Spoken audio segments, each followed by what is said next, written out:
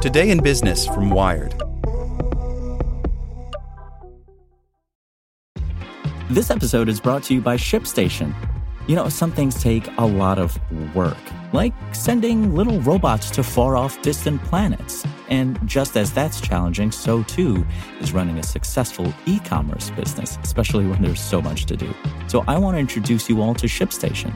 Now, I love using ShipStation because of its easy-to-use dashboard, which makes managing orders and printing labels a breeze and super smooth. Oh, and the customer service is just out of this world. It's exactly what you need to help grow your business. Sign up for your free 60-day trial at shipstation.com/technews. That's shipstation.com/technews.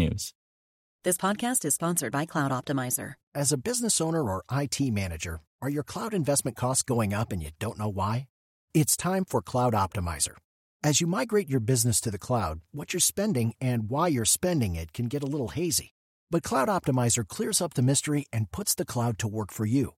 Cloud Optimizer starts by analyzing usage patterns, right-sizing resources, leveraging discounts you may not be aware of, implementing automation, and much more. And by reducing unnecessary expenses and maximizing performance, Cloud Optimizer guarantees you a savings of 5 times what you spend for their service. As you utilize cloud-based services more and more, you don't have to lose sight or control of your spend. You can stay agile, streamline your costs, and optimize your performance, plus save significant money with Cloud Optimizer.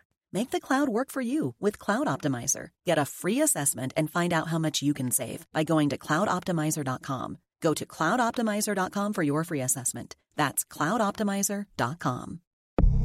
Today in Business from Wired. The climate bill will electrify more delivery vans and trucks. Tax credits in the Inflation Reduction Act could incentivize U.S. business owners, beyond big companies like Amazon and Walmart, to buy zero-emission EVs. By Ariane Marshall. When it comes to the electrified future of transportation, passenger vehicles get all the love. Automakers are eager to sell you their latest and greatest muscled-up EVs, like Ford's electric version of the F-150 truck. General Motors makes electric Hummers now. Tesla and its fan base exists.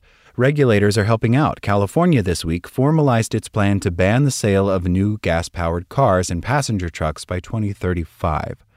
Commercial vehicles, that less glitzy segment of the auto industry, get less attention, but also need reinventing to stop or at least slow climate change. Medium and heavy-duty trucks alone, that is weighing between 19,500 and 60,000 pounds, account for 7% of the country's total greenhouse gas emissions annually, according to the U.S. Environmental Protection Agency.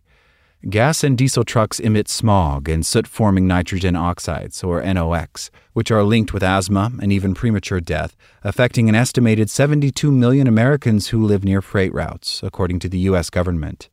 Closer to home for many city dwellers, the rise of e-commerce could mean 36% more delivery vehicles in the world's largest cities by 2030, according to a recent World Economic Forum report, and a similar increase in their carbon emissions. Meanwhile, in the U.S., commercial vehicles are projected to decarbonize more slowly than passenger cars, in large part because it's so expensive to develop and buy heavier-duty electric technology. Now, some provisions of the new federal climate bill, the Inflation Reduction Act, take aim at those commercial vehicles. The law's tax credits for buyers of electric passenger vehicles have won widespread attention, but the support it offers for buying commercial electric vehicles could be more significant. Smaller commercial vehicles, such as vans or pickup trucks, qualify for a credit of 30% of the purchase price, up to $7,500 per vehicle. The same as for passenger vehicles, a pretty good deal. But the bill offers a great deal for buyers of medium and heavy-duty trucks, whose credit is capped much higher, at $40,000.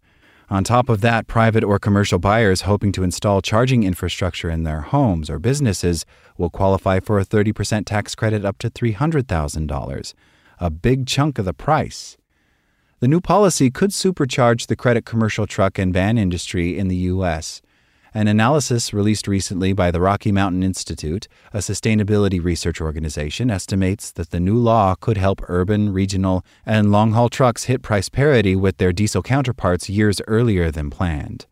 That's the point at which the total cost for owning an electric vehicle is the same as for gas or diesel vehicles, an especially important measure for business owners, who track costs more closely than your average car driver. Any tax credits are going to speed up that parity, says Eamon Mulholland, who studies heavy-duty vehicle electrification at the International Council on Clean Transportation and has researched electric trucks and vans. The new climate bill also provides funding to electrify more postal trucks. 60% of new truck sales could be electric by 2030, RMI estimates in its new analysis. By 2035, the trucking industry could cut its emissions in half compared to what would have happened without the bill. The climate bill took a somewhat far-off future and shifted it to either in play now or something that will be very soon, says Dave Mullaney, a principal at RMI who focuses on carbon-free transportation. Delivery vehicles, including postal trucks, are especially attractive candidates for electrification. They travel relatively consistent and short routes, which means it's easier for companies to plan how to charge them and keep them charged. Many cities want to electrify deliveries because the vehicles travel into and through many neighborhoods, spreading pollutants and particles as they go. Plus, electrified deliveries make vehicle electrification more visible, perhaps prompting more people to consider buying an EV of their own. Even before the new climate bill, some big businesses had made big commitments to electrify their trucks and vans. Walmart signed a deal in July to purchase 7,500 electric delivery vans from the Arkansas startup Canoe and is reportedly already testing a few in Texas. Neither company responded to requests for comment. Last month, Amazon announced that its first electric delivery vehicles manufactured by the fledgling Californian automaker Rivian had hit the roads in several U.S. cities. The online retailer and investor in Rivian has said it would deploy 100,000 by 2030. Rivian's Vice President of Public Policy, James Chen, said in a written statement that the commercial EV tax credits will accelerate the electrification of commercial vehicles, including some of the highest utilization and most polluting vehicles on the road. Amazon declined to comment on the new climate legislation. The greatest effort of the climate bill's support for commercial EVs might be felt outside the fleets of big companies like Amazon and Walmart, who are on their way to electrifying anyway, says Mullaney, with RMI. What I get excited about is what does this mean for mom-and-pop businesses who don't have the budget that Amazon has, he says. Reducing the upfront costs of electrifying for those small businesses could make a big difference. But the electrification project could run up against the basic rules of supply and demand. Will there be electric trucks and vans for newly EV-curious business owners to buy? Maybe.